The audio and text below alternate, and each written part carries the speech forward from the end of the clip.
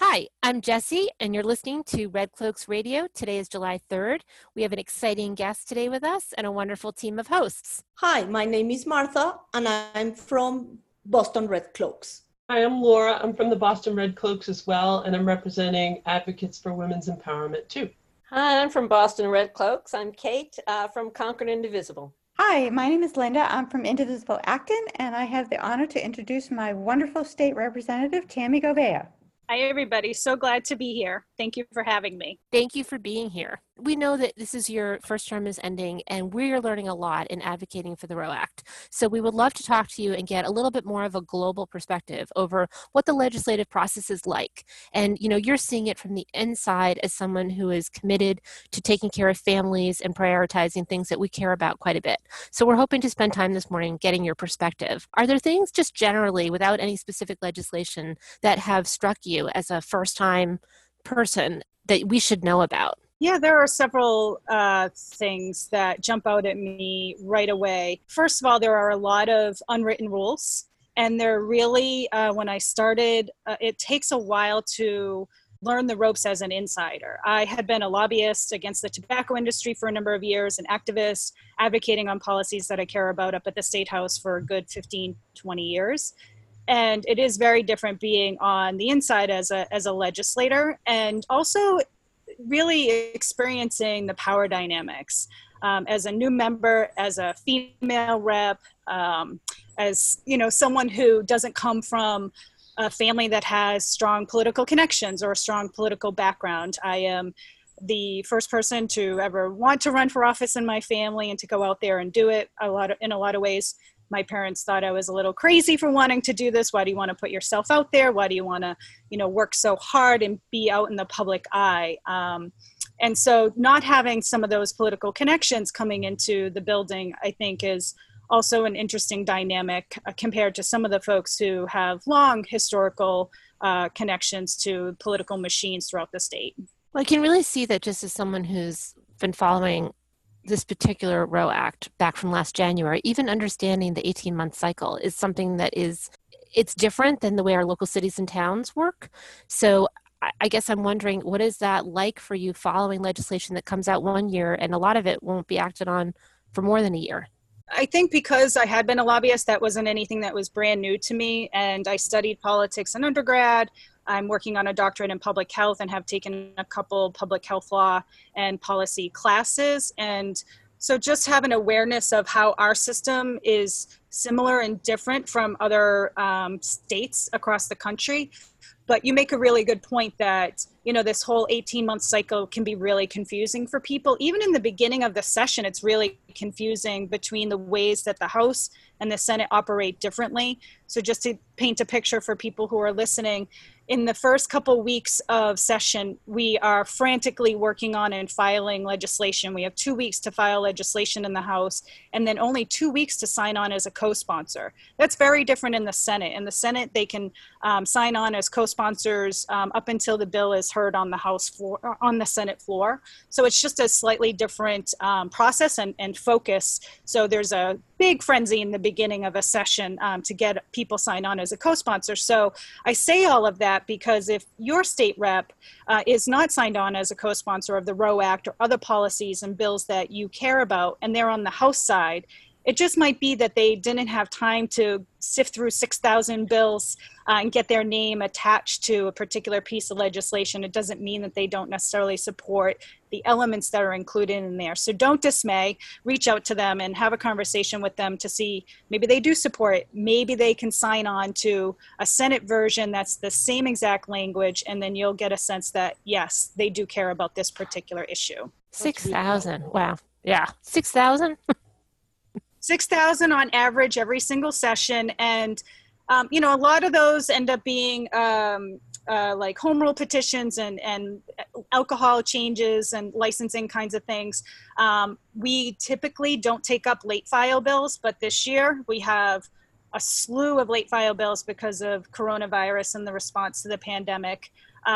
So that's throwing a frenzy and a whole sort of wrench into things that we can get into the details more of in a little bit. But just again, so for folks who are listening, on average, 6,000 bills get filed every year. only about 2% pass within a given session. For people who are newer to the process, it seems like understanding those nuts and bolts is important. Well, the other thing I think is confusing is how the Judiciary Committee works, because in the case of the Roe Act, there was a hearing last June, and it's been sitting with the Judiciary Committee. So again, not specifically on the Roe Act, but in general, what is that process like for you, having certain things referred to committees? Are you able to impact what happens in the committee, or do you just have to wait for them to report out? So it's a little bit of a combination. I am a member of 4 different committees.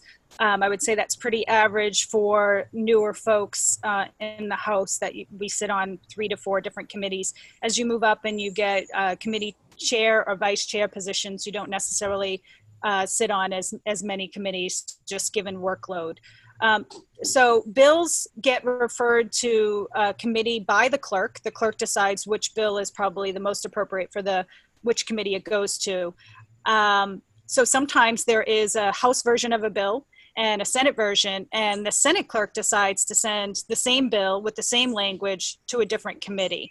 And so that kind of creates some confusion down the line. That's not the case for the Roe Act. It's not the case for the vast majority of the bills that are filed, but it is an interesting nuance and thing to kind of keep note of, that there may be a bill that you care about that is in 2 different committees, and that creates you just have to then go and testify before 2 different committees, pay attention to when the hearing is for those 2 different committees, and submit your testimony to 2 different committees. For the Roe Act specifically, let me just say this about committees in general too. Not all committees publish or release testimony that's provided before them. It's up to the committee to decide what their rules are. So that's also an interesting sort of thing that gets negotiated at the beginning of each session between the House chair and the Senate chair of joint committees. And so sometimes you can easily get access to what people said in their testimony, and sometimes you can't get access to that. So that's another important point. I'm one of the few reps who publishes my committee votes online. So that's the other thing that you can't easily get access to, is how committee members voted on a particular piece of legislation that's getting perhaps reported out of committee or sent to study, or is just getting a flat out no, killing the bill kind of a thing. In the judiciary, I'm not as familiar with how they operate. I'm not on that particular committee. I did testify in support of Roe, provided written testimony. I will say with judiciary, I think it was either 700 or 900 independent pieces of legislation. So they had a ton of work to do and a ton of bills to work through. On the House side, the chair is Claire Cronin, and she has been meeting with literally every single state representative to get a sense of what within the Roe Act do we care about? Are there places for negotiating? And I was very clear, nothing is negotiable as far as I'm concerned. I think some of our colleagues who come from Catholic and religious backgrounds are feeling have strong opinions about parenting, get caught up on and tripped up by the parental consent component. Early on in the session, we were hearing a lot more about, allowing abortions late in term for fetal issues. But it seems like now it's the parental consent that's kind of tripping people up. And I went to Catholic school for 12 years. I grew up in a community that I would say is very working class, middle class. And I've had conversations with the Speaker of the House. I had conversations with Chair Cronin around just what it meant for me having grown up in this way, some of the arguments that I hear, and ways to really debunk a lot of the myths and the things that we're hearing. Tammy, do you think that that more education needs to be put on different pieces of the Roe Act? You say that it's maybe the parental consent piece that's tripping people up or legislators up, and maybe because they're hearing a lot. Should we be telling people to call in with testimonials or different experiences to try and educate legislators? I think so. I also have heard from a number of abortion rights and reproductive justice rights advocates that oftentimes when they're meeting with male colleagues, my male colleagues don't really fully understand how all of this works. So there are, I think, some myths to debunk as it relates to coming from a place of ignorance, of not really understanding how women's bodies work, how pregnancy really works, how abortion really works. And so I'm wondering if perhaps, we're all women on this call, if there are men who can, maybe male doctors, maybe men who are reproductive rights advocates, they could go and have conversations with male colleagues about how things really work, because there is a disconnect that I'm hearing. I'm not hearing it specifically in conversations I'm having with colleagues, but I'm having it's gotten reported back to me from some of the advocates that this is an area that is a disconnect and is a place for perhaps enhanced education and outreach. So you were saying about religion, that it has to do with it influences the decisions. So how big of an impact is that? I think in some of the New England states, it's a pretty big impact. I hear about it also happening in other states like Rhode Island, where the Archdiocese is a very strong, influential component. I don't have firsthand knowledge how it works in our state. These are just signals that people have given, or things that people have said to me about years past when it comes to reproductive justice. And, just going back to the 70s when, some of the bills that were passed in the 70s in the state legislature, and it seemed to be a lot driven by religious perspectives. So I think there's sort of a continued holdover in a lot of that. And, I know that Catholics for Choice has done some education, has done some work with my colleagues and with members of the House, and probably even on the Senate side as well. I think that's another thing, another factor to explore, is having people of various religious backgrounds talk about what does it really mean for equal rights and for being able to raise healthy children in this state. To make sure that families have access to the reproductive health care that they deserve and that they need. And it really is a justice issue when it comes to our Black and our brown girls, very candidly. There's no much separation between government and religion in this country then? Or how does that work? I think you're right about that. I when I see that, one of the things that surprises me is seeing that people in the State House can get their ashes on Ash Wednesday in the State House. That is a big deal to me as someone who grew up Catholic and seeing a religious activity taking place on State House grounds. Wow. So I do think that the influence and the connection with religion is pretty strong. And it's not to be ignored. And it ties into a lot of power dynamics. It ties into white supremacy, right? And all the things that we're talking about when it comes to protecting Black and brown bodies in our state, not just with regards to police brutality, but who really has access to the healthcare that they need and they deserve. Look at what's happening with COVID. It's the same kind of idea. It gets played out over and over and over again. And we have the longest operating legislature in the country. So, the systems that were in place and that were really getting catalyzed back, hundreds of years ago are still playing themselves out. It's not easy to disrupt, the status quo and to change power dynamics. And so I think I see a lot of interconnections between those, just given the fact that I did grow up in the Catholic culture, as I said, for 12 years. So I have deep familiarity of what that looks like and how that plays out. I know that your heart and your training is in public health.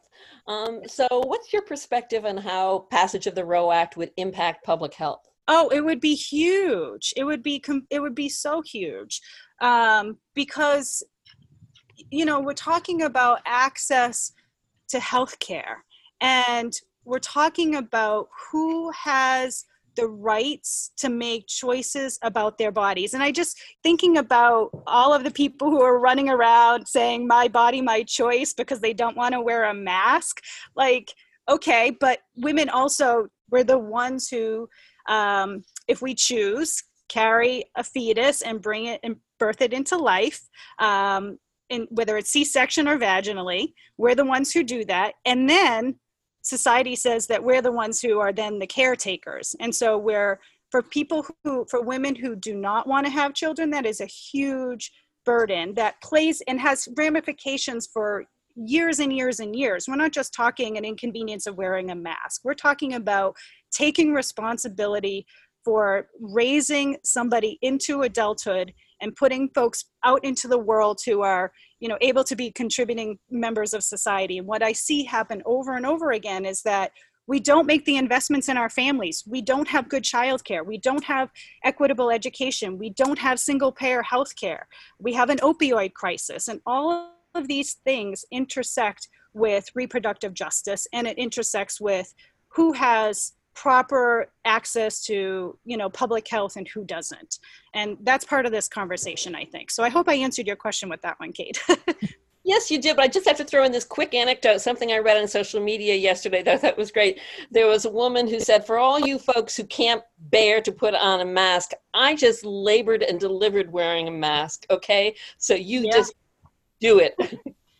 Yeah, I think you're right about the lack of understanding, which does go to a whole different topic, which is sexual health education, because people probably use religious arguments about why they don't want schools to talk about fundamental hygiene and health. Budget cuts didn't help when we have had rounds of school nurses cut or health educators cut. So it's like we're not educating people, and then they grow up and then they don't understand how bodies work, and they're making policies in a way that isn't going to actually support public health. One thing I'm wondering is with the judicial bypass, I'm curious to hear your thoughts about it, because my understanding right now is what judges are asked to do when a teen can't get consent from a parent, maybe their parent's not available, maybe their parent is abusive towards them, a parent even could have raped them. So when that teen can't get permission for an abortion from their parent, they, in Massachusetts, are then required to go in front of a judge instead of a doctor.